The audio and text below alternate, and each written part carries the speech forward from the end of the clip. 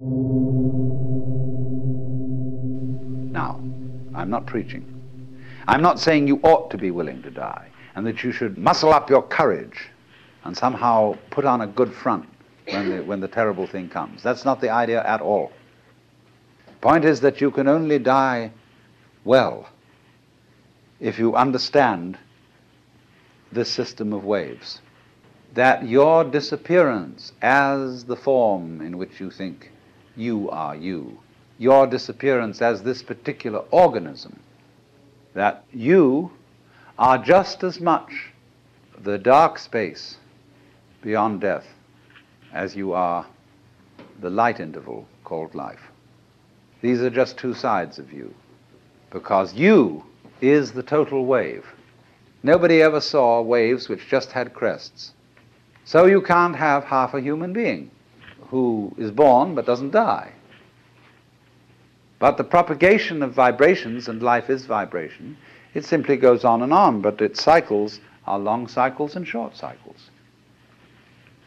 You go to a hospital and you're at the end. You've got terminal cancer.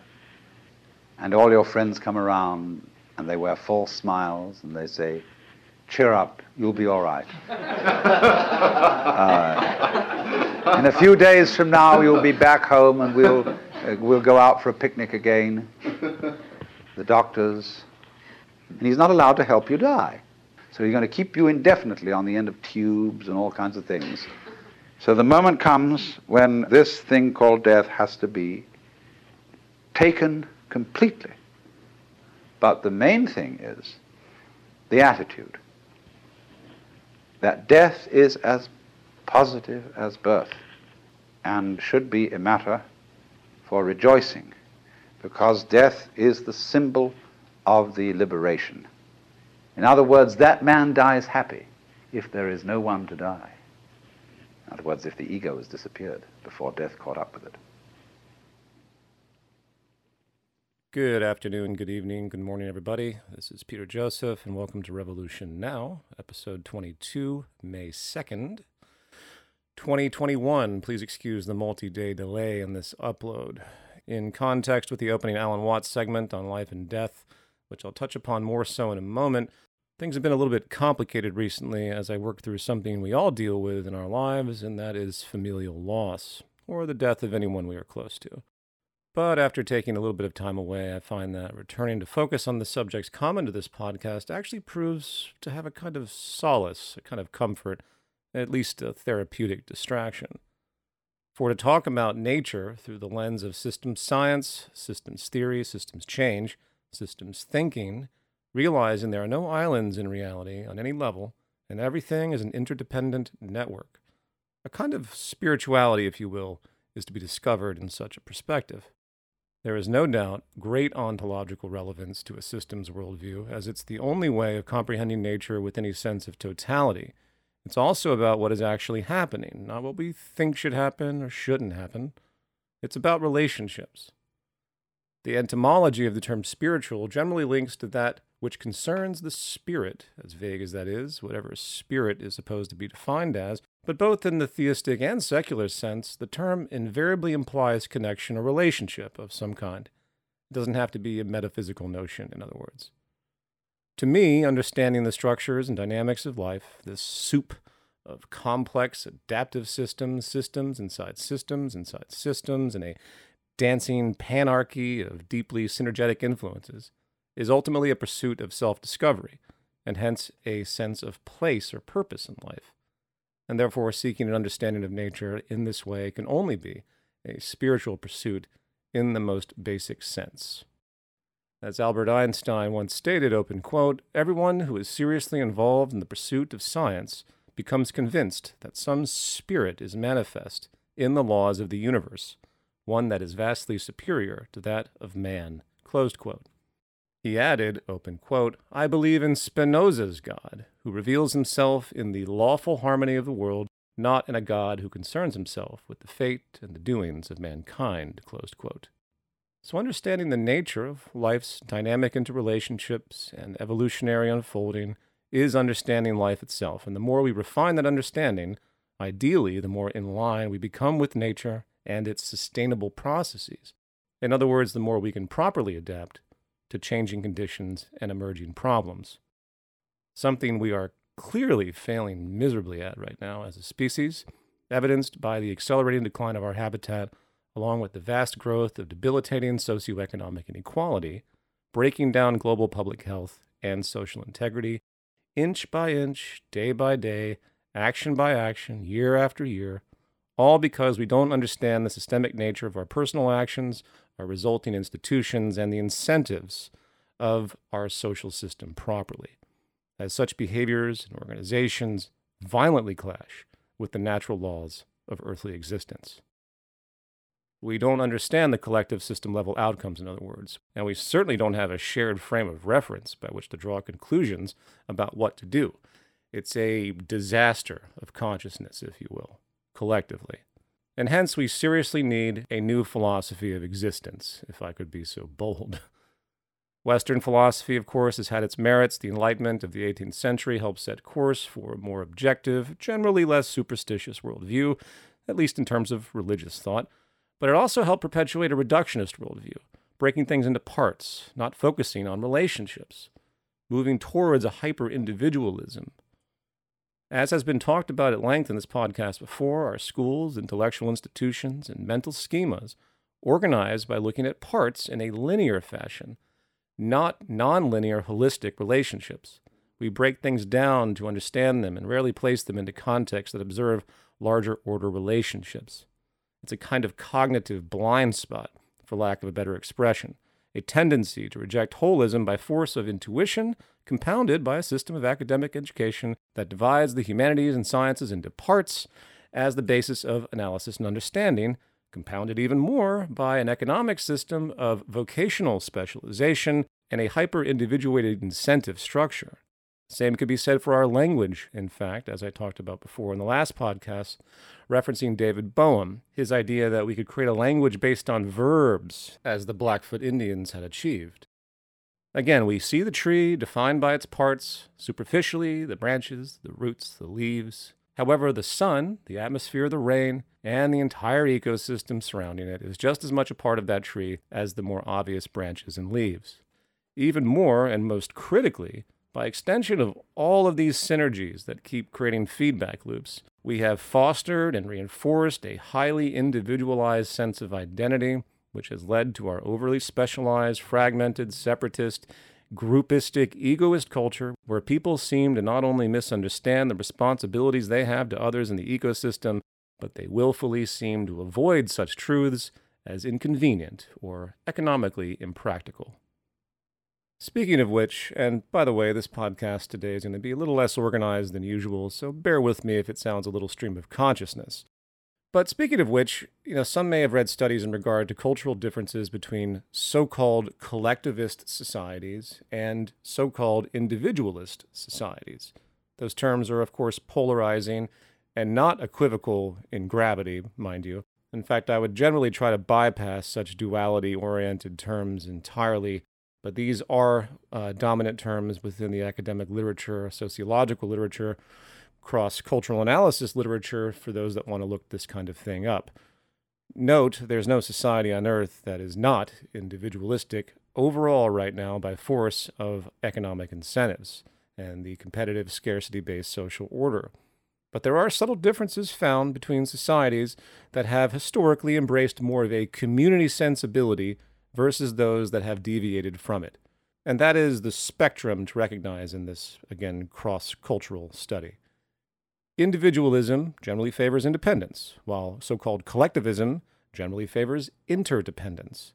The United States is, of course, probably the most individualistic culture on Earth. In contrast, Japan or East Asian cultures tend to have much stronger social cohesion in this kind of collectivist sense. There is a deeper sense of social responsibility, in other words. In fact, I'm going to change that term right now. We're going to use the term pro-social societies because collectivism is something you hear from some Ayn Rand book about people being thrown in gulags and beyond. What we're talking about are pro-social sensibilities. More emphasis exists on the consideration of others' perspectives and needs and feelings and so on. Some may be familiar with something called theory of mind. around the age of 5, kids begin to realize that other people actually have their own thoughts, their own understandings, motivations, and perspectives. This evolutionary advent allows us to relate to others in a way to put ourselves in their position, recognizing differences or alignments. And I can't really prove this, or I haven't investigated this attribute enough, but I strongly believe that psychopathic and sociopathic personalities are people that fail on some level to develop this tendency properly. You can't have empathy without an attuned theory of mind. And collectivists, or more pro-social cultures, tend to embrace this mental attunement more so than more individualist societies. Anyway, I don't wish to belabor this, but more pro-social cultures do show different language patterns, different motivations, and embrace a stronger sense of general responsibility to others, and by extension, the habitat. One interesting study took people from these two cultures and had them draw what's called a sociogram. A sociogram is a visual representation of the relations between a particular group. So it's your social network, if you will. And you were to draw out how this network exists with different levels of emphasis.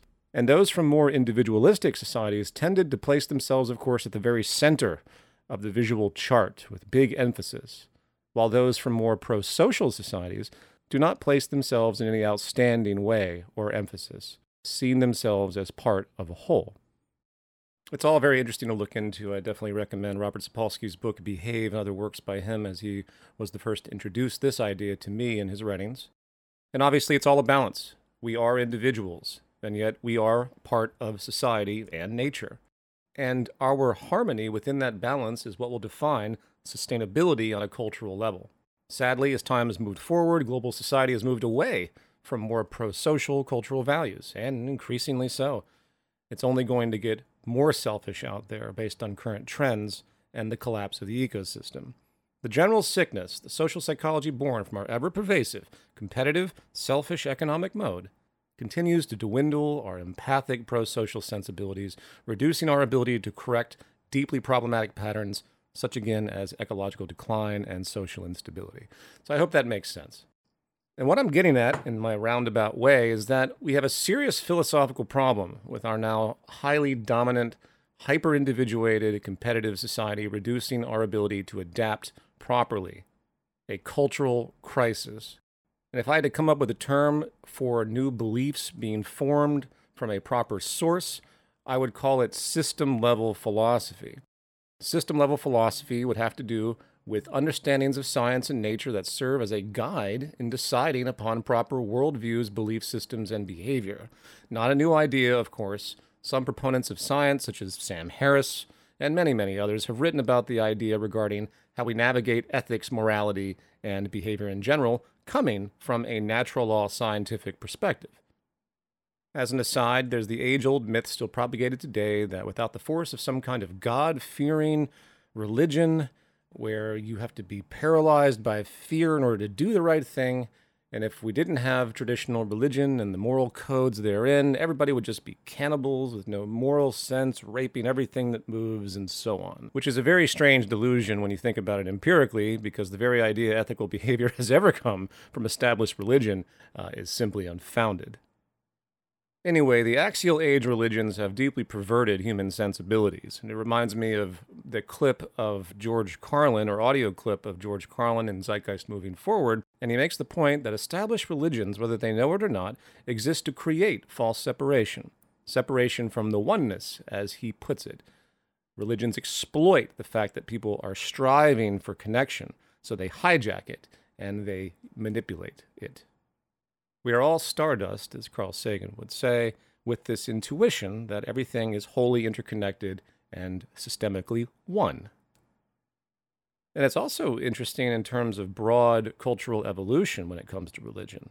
The axial age religions that have been dominant for the past few thousand years have done nothing but foster human conceit, detachment, confusion, perpetuating a completely artificial spirituality and sense of relationship.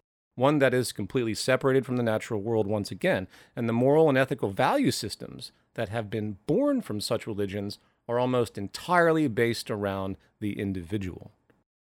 And the point I wish to emphasize here is it wasn't always that way. Indigenous peoples, ones that were able to not fall entirely victim to the geographical determinism and eventually this horrible economy of conflict and materialism born from the Neolithic Revolution, as I've talked about numerous times in this podcast, tend to express great stewardship for the habitat and nature itself. For instance, animals were not just harvested and exploited for meat with total disregard as we see today. In many native cultures, the animal sacrifice for food was a very sacred ritual. They used all parts of the animal. There was a process of respect that we have lost today in all of our earthly exploits. Western society likes to look at these indigenous cultures as if they are primitive. Well, who is really primitive here? The society that exploits with virtually no regard for the outcomes, priding itself on its ability to abuse the ecosystem for short-term gain? Or the society that takes great care in its action to preserve integrity in its actions and foster sustainability in a spiritual context? More broadly, if you think about the long history of religious evolution, comparative religion, as crudely introduced in my first film, Zeitgeist, you can see the deviation as well. Everything comes from something. So paganism expressed itself with symbols oriented around sex and reproduction, solar worship, astrotheology, as it's called, animal worship, of course, nature worship. And this makes perfect sense, right? Navigating by the stars, paying attention to seasons for crops, respecting the mechanisms of procreation, the mystery of it all, and hence spiritual conception was built around that in ritualistic practice to remind ourselves in whatever crude way. But then something happened in the systems of power and control ultimately born from the Neolithic Revolution once again, and all of that paganism and nature worship began to morph into these personified, anthropomorphized religions based around leaders and figures and hierarchies and deities. We created these god entities in our own image and have been fighting about who is right ever since. In a term, we have become increasingly denatured, and as I have argued many times, this pattern of separation seems to only be getting worse on many levels. We are losing our most basic intuition and true common sense of our relationship to the world around us. And there's nothing metaphysical about this. You know, in Africa, women will carry their babies really close to them at all times. And then the Western world comes along and says, you know what, maybe we should just leave the babies crying in the crib. There's like a German school of thought back in the mid-20th century that thought this way. You don't want to spoil your child, so you just let him cry and cry and cry. Gabor Mate talks about this. And by all recognized study today, after witnessing the consequences of this kind of thing, what happens to the body of children that are not touched, all of those kinds of sociality developments, the development of trust, the feeling of love, in fact, even going back to Harlow's monkeys and all of those studies, you do not do that to children. You don't just leave them there to cry, because it starts to imprint, so to speak, a sense that the world around them does not care. And it may seem like a stretch, but there are a lot of studies to support that. And people in Africa, they have a child, the woman, the mother holds that child close at all times. They have a natured intuition that that's the proper way to behave with the child. We are indeed animals, and we possess instincts and all the complexity of the nature, nurture, synergy, the environments that affect our genes, our epigenetics, and we build and create behaviors around all of that as a natural output. And it appears to me we've fostered such a terrible reinforcing feedback loop from so many different directions that we're losing our most natural sense of behavioral biology, the things we're supposed to understand intuitively. So anyway, this is all generally speculative, but I think it's good food for thought. The economic system we live in is consistently reinforcing that very detachment from reality as well, combined with the ongoing sickness of theistic belief. And returning to one of the most brilliant organic intellectuals, George Carlin, he wrote in one of his books, and I'm paraphrasing, open quote, "Imagine what the world would be like if the market traders and the priests did not ruin everything." Closed quote. And so the question becomes, as is the purpose of this podcast, what is it going to take to get humanity back in line on all of these levels? And the answer is structuralism. The answer is system redesign. The structure we live in has its own agenda, and we are agents and actors within that system. We think we can override it. We think we can do something against the grain, but it doesn't play out that way, empirically so, because of the system-level complexity. So this is all about systems. And the bottom line of all of this, from a spirituality standpoint, as I've emphasized, is that Our recognition of nature in this way will lead to a new philosophy. So let's shift gears here a bit and return to the conversation of systems more exactly. I'd like to begin returning to that quote I had by Stafford Beer, open quote, "The purpose of a system is what it does." Again, this highlights our bias when it comes to how we view outcomes and consequences in reality, and it also, returning back to our opening with Alan Watts and our own personal trials when it comes to life and death, it highlights the yin and yang of life cycles itself as a system.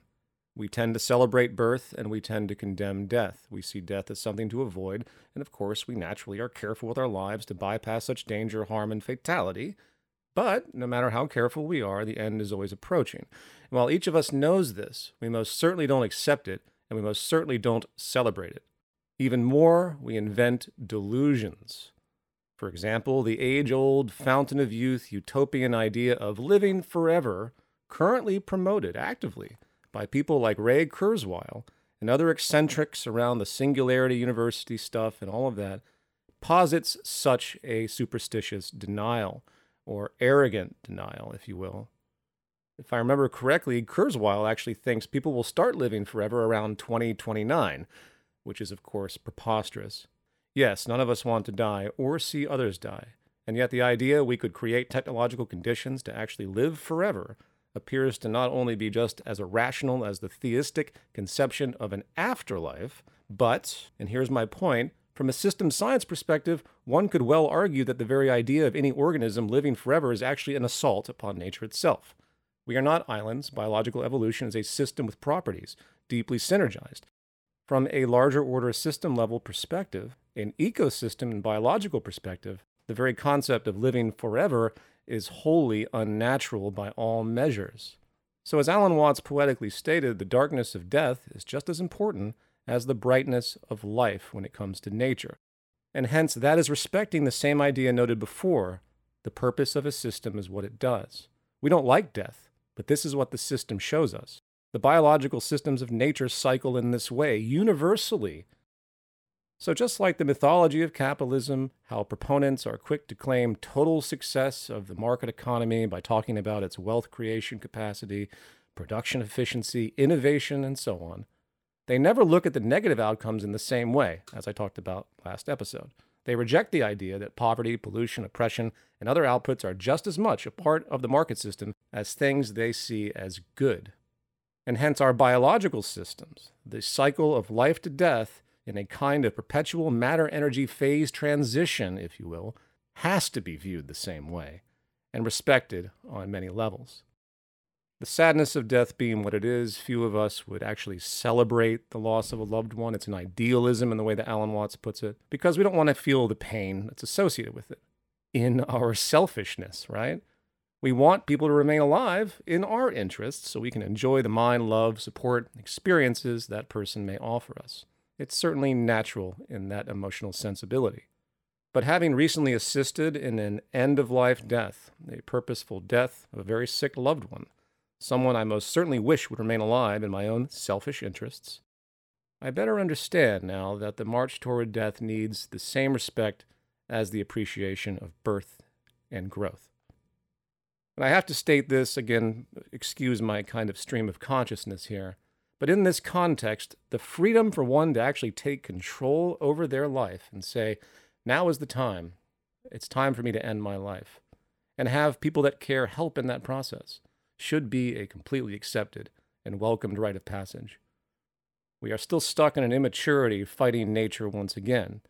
Helping someone end their life who is suffering greatly should have no moral outcry from religious cults or other forms of philosophical denialism as far as I'm concerned. It's natural. And one more thing I have in my notes here that I wanted to point out because I think it's actually very interesting. Speaking of Ray Kurzweil, I watched a movie years ago called Plug and Pray, featuring the father of artificial intelligence, former MIT professor Joseph Weizenbaum, a very unique character who is now deceased. And the doc profiles his work and ultimately his rejection of the utopian vision of artificial intelligence, and particularly the idea of merging humans with technology, transhumanism as it's called, in order to live forever. And of course, the doc features Ray Kurzweil himself in opposition. At the end of the film, after Weizenbaum dies, his daughter reads a letter from him where he talks about how the pursuit of living forever can only be flawed. I tried to hunt down this segment of the film to quote his comments directly, and I was absolutely unable to find a transcript or even a version of the film anywhere online, which is very strange, actually. It's a very nice film. But anyway, I'm going to paraphrase what he said at the end, because I remember it fairly vividly. Weizenbaum points out that if humans do not die, society cannot progress. No matter what transhumanism idealizes, the human mind is not wired to live forever. The very idea we would try to override that is an assault to cultural evolution. When people die, so do their outdated worldviews. So do their irrational biases. So do their racist tendencies. So do their strange loyalties that come from arcane and archaic dispositions, inevitably. And that point is very interesting to think about from a systems science perspective on the cultural level once again.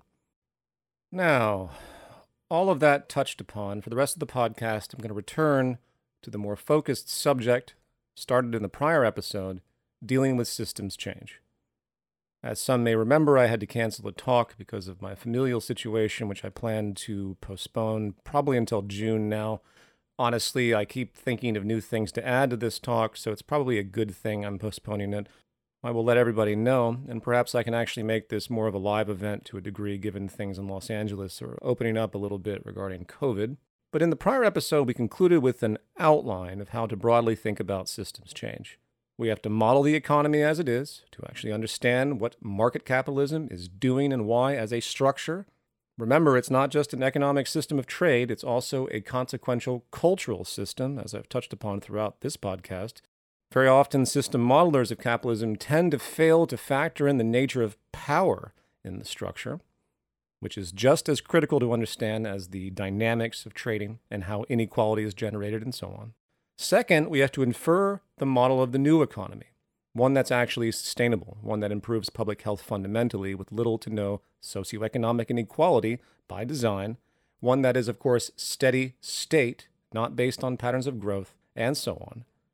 And finally, the third attribute, we have to figure out how we're going to move from this old system structure to the new paradigm, taking with us those attributes that are applicable to the new post-scarcity economic structure, while of course removing and overriding those attributes that serve no positive function.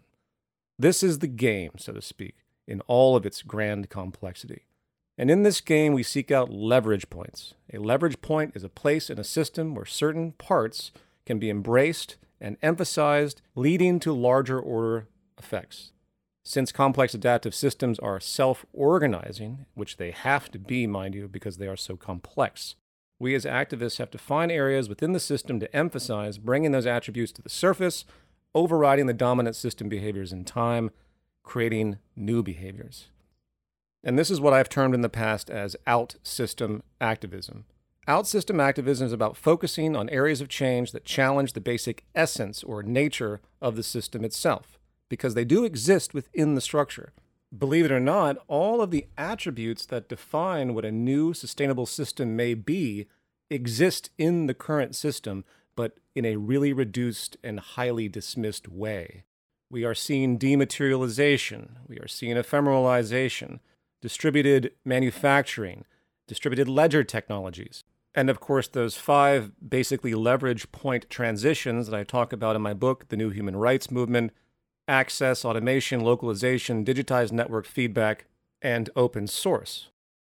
In-system activism, in contrast, of course, is everything we do now. We vote for politicians that are actually owned by corporations. We protest in the streets to draw awareness to a problem. All the while, very few people protesting have any idea what they actually want to do with that awareness. We propose legal ideas, such as environmental regulation, that attempt to fight back the natural flow of the market economy, invariably failing to modify it, of course.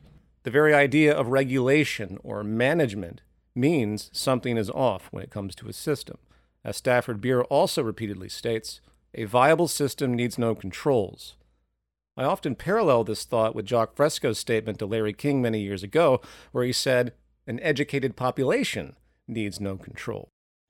And as an aside, it's actually quite fascinating to think about this cultural context from a system science perspective as well, regarding education. In China, with its social credit system and literal re-education prison camps that have come to light recently, education becomes propaganda. In fact, most education in all societies on some level tend to have an element of self-preservation through propaganda. Recently, I posted on social media a clip by Jane Elliott. She's famous for a study she did in her classrooms. She's a teacher, where she divided up children and had them think that blue-eyed people were smarter than brown-eyed people. You can look it up. It's called the Blue Eyes, Brown Eyes exercise. And whoever uploaded this segment of her interview titled it, "All White People Are Racist." All white people are racist. How provocative. What? Racist? I'm not racist. And of course, we're so polarized and conflicted right now with group identity. So many people would see that and instantly be upset, not understanding the nuance of it all. Systemic racism is not a conscious unfolding. And by the way, I did write an entire Medium article on the subject of systemic racism if anyone wants to read that as well. But going back to Jane Elliott, in her video, she simply describes the fact that in American teachings, it is the white male that is always the hero, historically. If you really think about it, if you're a product of American educational system, that is what you see. It's subtle in the propagation, but it's dominant in general.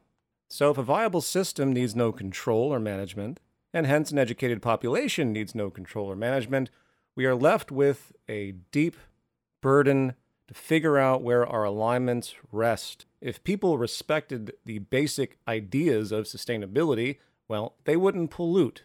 But it's not them that pollutes, it's the structure that incentivizes them to do so, and hence the pathology on the system level. Anyway, I hope this podcast made some sense to you folks. By the way, YouTube has decided to monetize randomly the Revolution Now channel. I intervened and turned on monetization for the channel myself to try and override it, only putting one ad at the very, very end of the podcast. So there should be nothing at the beginning and nothing in the middle. If you folks see that, please leave a comment in the comments section. And of course, this program is available on Spotify and through other networks, through the revolutionnow.live website. I'm Peter Joseph, and this program is brought to you by Patreon, and I will speak to everybody very soon. Be safe out there. Thank you.